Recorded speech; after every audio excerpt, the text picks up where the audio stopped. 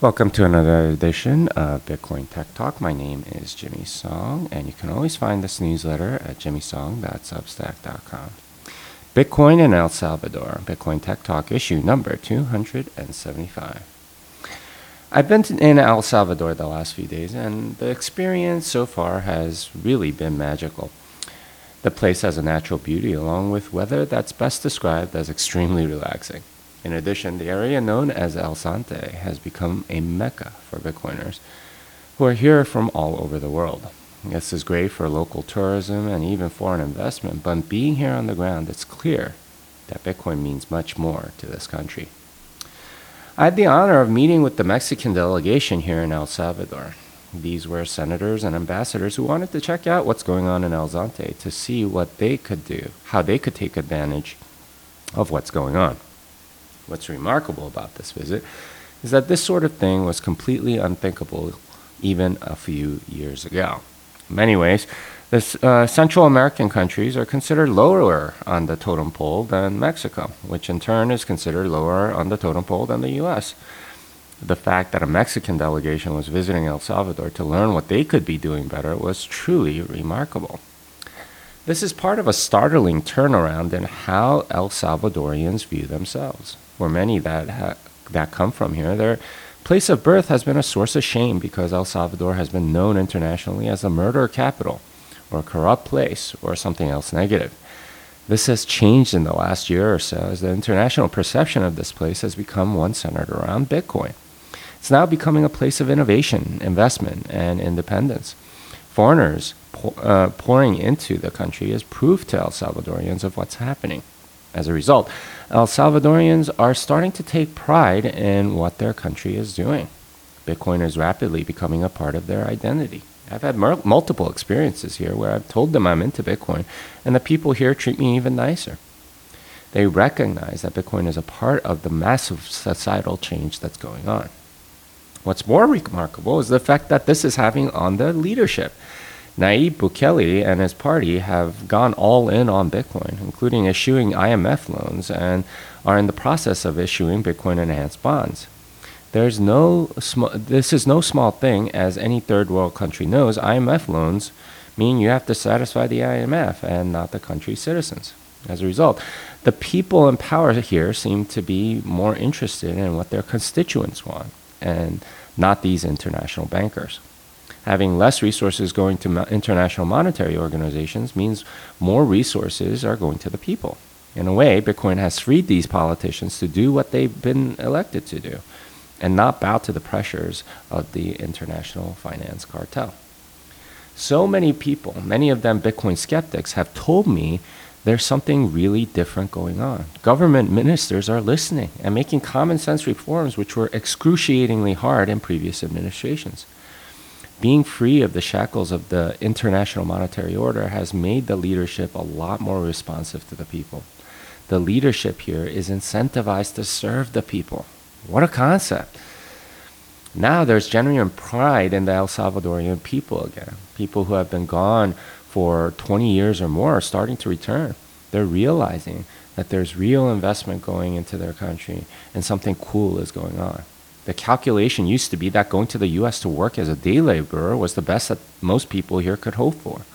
Now there's real development happening and good jobs are coming. Kids are more interested in education because there are opportunities, and more entrepreneurs are creating new goods and services.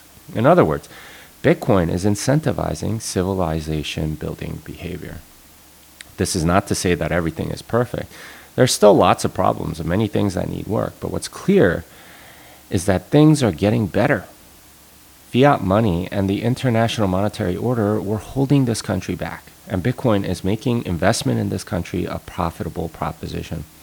El Salvador is showing what transitioning from fiat to sound money looks like. So hopefully, you guys can tell from my Twitter feed that I have been in El Salvador for the last few days. I arrived here on Friday, and I'll leave in a few days. But it has been absolutely magical. Some of the stuff going on here in El Zante is just absolutely remarkable. The development that's going on, all the building that's going on. all the Bitcoiners that I'm kind of meeting kind of randomly. I think I've met like 6 or 7 Bitcoiners that I knew from, different conferences and so on. I just sort of randomly met here, or they found out on Twitter that I'm here, and they're like, "Hey, Jimmy, I'm here too. Let's meet up and hang out and stuff like that."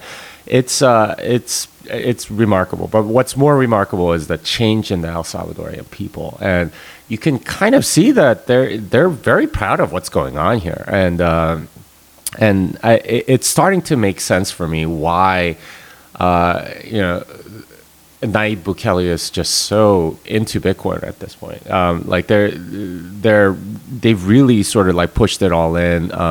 There's some like animosity with like the International Monetary Order, and I think there's some significant realization here that that was kind of what was holding them back, and they realized like, okay, well, this is, we can be responsive to our people and everything else. It's absolutely remarkable, and it's something that I've been witnessing. It's as a Christian, just like seeing a lot of the missions work going on, and it actually bearing a lot of fruit. It's really remarkable. And if you haven't been down here, you absolutely have to come down and check it out. There's some Bitcoiners I met last night that were like, "Yeah, I've been here for like 3 weeks," and it's really cool what's going on. Many of them are looking into like permanent residency here. There's talk about some sort of like residency passport program and things like that. Which I'm hoping to find out a little more about, because this place is absolutely gorgeous. Like, that's not something I expected. Just like the beach here is gorgeous, the weather here is amazing, and it's in the middle of January. I'm sure many of you are like, in very cold weather places. This is a very, it's like tropical paradise, but drier. Like it's really, really nice. And yeah, it's just, I'll try to describe it more in like an upcoming podcast, that I did with Mike Peterson. But the mentality of the El Salvadorian people is changing, and it's a remarkable thing to see. And I think many of them feel like they were born into like a second class world citizenship. This is actually changing it. Instead of this like monetary order where they're, down at the bottom, they're able to, like sort of upend it in a way with Bitcoin, and they're now not having to, go begging to the IMF and things like that. And this volcano bond and everything else is a part of that. And I didn't expect to see this level of, sort of like identity change as a result of this, but it's actually really happening, and very remarkable. I'll have probably more to say about it in the future, but this is something that I really wanted to point out in this newsletter.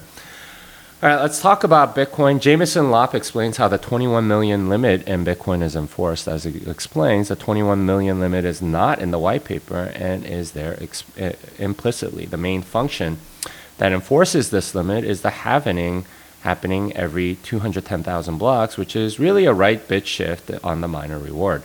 Nodes check that the reward is what it's expected to be for any given block, but not the total supply. Of course, the total supply can be checked with the get TX outset info, but that's done at user request, not at each block. So Jameson is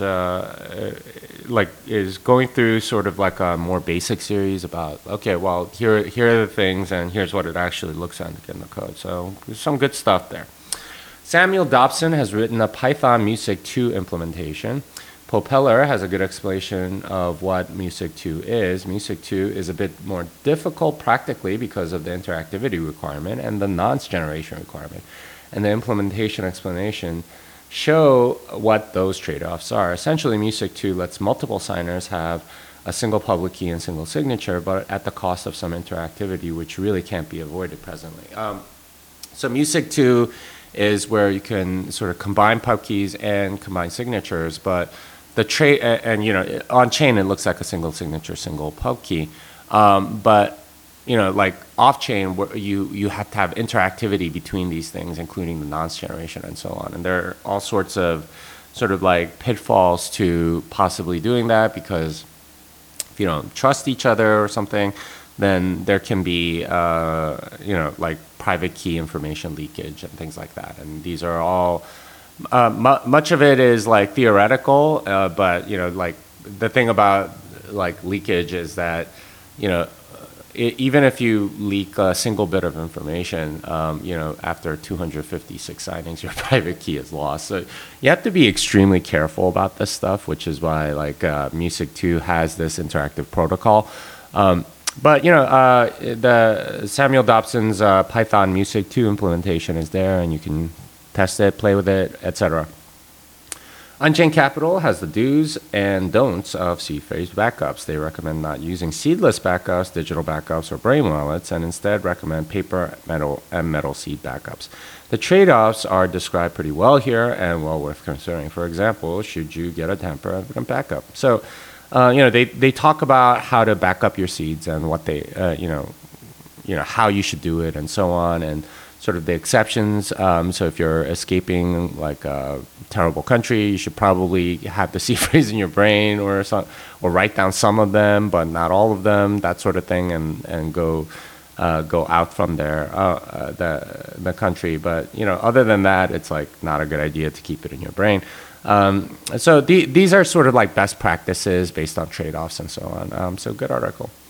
Jack Dorsey, Alex Morkos, and Martin White have created a Bitcoin developer legal defense fund. This will be great to stop the frivolous lawsuits from people with altcoin agendas, and will hopefully get more risk-adverse devs to contribute more. So this is, you know, like the really frivolous lawsuits. It's like using lawsuits as warfare. I think they call it lawfare or something like that. It's ridiculous that sort of thing has an effect on a really cool project like Bitcoin, but it is. So, you know, there are now some defenses for these developers and so on. Lightning. Collider explains transaction anxiety and why Lightning solves this. This is a great phrase to give voice to the fact that waiting 10 minutes can be very painful, especially if blocks aren't found very fast or if the fees suddenly bump. Lightning definitely reduces this anxiety, though at times, if the transaction doesn't go through, it still produces some anxiety. That said, you usually know within 15 seconds or so and not have to wait. So yeah, I've have to deal with this whenever I've done like big Bitcoin transactions where you're like sitting there with somebody that is kind of a stranger, so they want to make sure that you get one confirmation or whatever. And it's kind of anxiety inducing, right? Because you don't know if you have enough fees, and you know, sometimes like you get like a rash of transactions and you get bumped down or whatever. And Lightning does solve that, but at the same time, like sometimes you can't find a route, but at least you know right away, and that's the key. So good article about, and I love the phrase. LM Markets newsletter shows how millisats work. The post is good for understanding how Lightning enables smaller units than the on-chain amounts. As Bitcoin gets to high prices, the ability to divide on the Lightning Network will be a key feature to help Bitcoin scale. One of the main use cases are microtransactions and millisats, and maybe even microsats in the future will be useful for, say, charging for a page view or even a tweet view on a decentralized web. So you need some of these like very small units for very frequently transacted, you know, APIs or something like that, which, you know, like if everyone is sort of like running their own servers eventually, as I think people eventually will, then you know, everyone serving up content will charge some amount of money, but it doesn't have to be very much money. And, you know, depending on the frequency and things like that, it could be, you know, a very small amount. And, you know, millisats or even microsats might make sense at some point. There's a list of exchanges that support Lightning. I honestly had no idea that so many exchanges already supported Lightning. It would be interesting to see if these exchanges on the list are closer to the median prices on exchanges that is not have too much skew because of the liquidity offered through Lightning. Theoretically, these exchanges should have faster arbitrage and have tighter spread. So, at least a long time ago, it used to be that if you had two exchanges, the Bitcoin price on them would sometimes skew quite a bit, and like that would be like an indicator and things like that. The more exchanges support Lightning, that skew becomes tiny because now you can transfer Bitcoin very quickly between them and so on. So I would suspect that the prices among them will have tighter spreads, but I don't know. This is where the arbitrager comes in, but that in theory that's at least what should happen. Economics, engineering, etc. Nick Carter explains the energy debate around Bitcoin mining has precedent in the same debate around gold. As he explains, many economists have complained about the resources spent to dig up gold and argued that printing paper notes was a lot more energy efficient. Yet this trade-off doesn't look worthwhile once you go to easy-to-produce paper. Centralization comes with it, requiring the holders of the paper to trust and not verify. As Nick explains, the debate isn't about Bitcoin's energy consumption per se, but rather a disbelief in the value Bitcoin provides. The article is long but well worth reading. So I really like this article about Nick, just sort of comparing it historically to the debate around gold and are we wasting all these resources on digging up gold from the ground. That used to be the argument. Oh, it's so much easier to print paper, but that assumes a whole set of things. Like, oh, okay, well, gold actually isn't valuable, and we can just use paper money. It's an economic misunderstanding more than anything else, and I think that's what this ESG narrative is. Also, it's just in a different form. Hashrate Index has a report on the changes in the mining industry in 2021. The main topic of the report is the great hashrate migration from China to elsewhere. The regulatory ban in China has led to a lot of upheaval in the industry and essentially spread the mining hash power all over the globe. As they project, 2022 will likely result in higher prices for mining equipment and a lot more mining companies will go public. So, one of the weird things about 2021 was that hash rate migration, and that seems to have affected a whole bunch of things, including, a lot of mining equipment prices have been kind of artificially low. Naturally, they should be fairly high, requiring 6 to 12 months ROI, something like that. But because a lot of the mining went offline and then came back online again, it was just the ROI was fairly short for a lot of it. But they expect this to equalize as some of this upheaval kind of changes and so on, equalizes and so on. Speaking of mining, Jack Dorsey is getting into the ASIC design game. His goals seem a little different than the other mining equipment manufacturers as he wants to focus on accessibility, for example.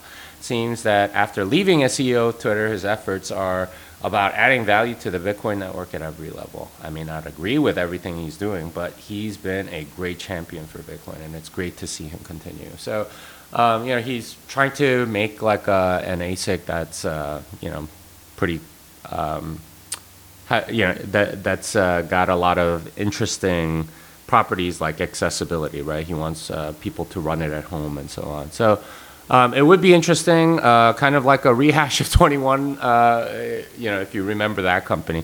But it's, I applaud that he's trying at every level to change things and see what he can disrupt and make better. Namcios digs into the mining situation in Kazakhstan. As revealed in last week's newsletter, the Central Asian country had, at points in 2021, 18% of the entire network hash rate. It turns out that the hash rate was essentially turned off as a result of the protests against Tokayev, the current president of Kazakhstan. I'm sure many mining companies are learning the political stability is a big factor in figuring out the long-term costs of mining in a particular region. So I didn't realize until last week that 18% of the entire network hashing power came from this one country. Iran has another 5% or something like that. So it's kind of spread in a way that you wouldn't expect. But yeah, like the regulatory certainty angle is becoming more of a long-term factor for a lot of these mining companies. So I expect a lot of mining to sort of like migrate towards places with more regulatory certainty. So, for example, El Salvador, as it proves it out, I imagine we'll get a lot more mining.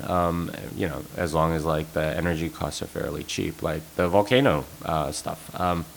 So yeah, really cool.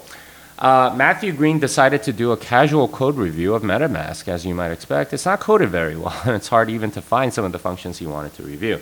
This is something that's missing when people talk about the number of developers on Platform X as if that's a good metric. The code they produce matters, and code like MetaMask, which looks like a lot of spaghetti, is not the same as heavily reviewed, painstakingly tested code like that in the Bitcoin Core wallet. So Matthew Green is a cryptographer, and he decided to do a code review of MetaMask. I think he wanted to review some hash functions and maybe cryptography functions. He made it clear he didn't find any vulnerabilities, but the code just isn't written very well, right? Like it's not entirely clear what's happening or where things are. It took him a while to find where the actual code that he wanted to review was, and so on. So. Yeah, those are all bad signs. Like as a developer, you kind of know when code stinks. It sounds like the MetaMask code really, really stinks. It's just sort of like an indicator that that's the standard of quality that a lot of these altcoins have. And to be fair, they're centralized, so in a way that's kind of acceptable, I guess. I don't know. Some quick hits. Turkish people are escaping from the lira to Bitcoin and Tether. That's in the Wall Street Journal, which is, like not the most Bitcoin friendly, but they're realizing what's going on the ground there. You can get $10,000 in Bitcoin on a bicycle if you move to Arkansas. So I think it used to be just $10,000. Now they're saying $10,000 in Bitcoin plus a bicycle if you move to Arkansas. Very interesting. If you're looking for like free money or something like that, or if you're a remote worker, even the homeless cannot stop a determined person from accumulating Bitcoin. So the story is about a homeless guy that's been stacking sats. I think he has over 1 million now. So really interesting. Like homeless people are not people that you associate with savings, but this guy's doing it. Probably the best report of what's happening in China the past couple of years that I've read. So this isn't about Bitcoin at all, but just kind of what's going on politically and so on. Really interesting, long article if you're into what's happening in China. Another week, another altcoin gets exposed, and of course that's like a common theme on this show, on this podcast. But like. This is Moxie Marlene Spike's mobile coin that he did for Signal, and yeah, not good.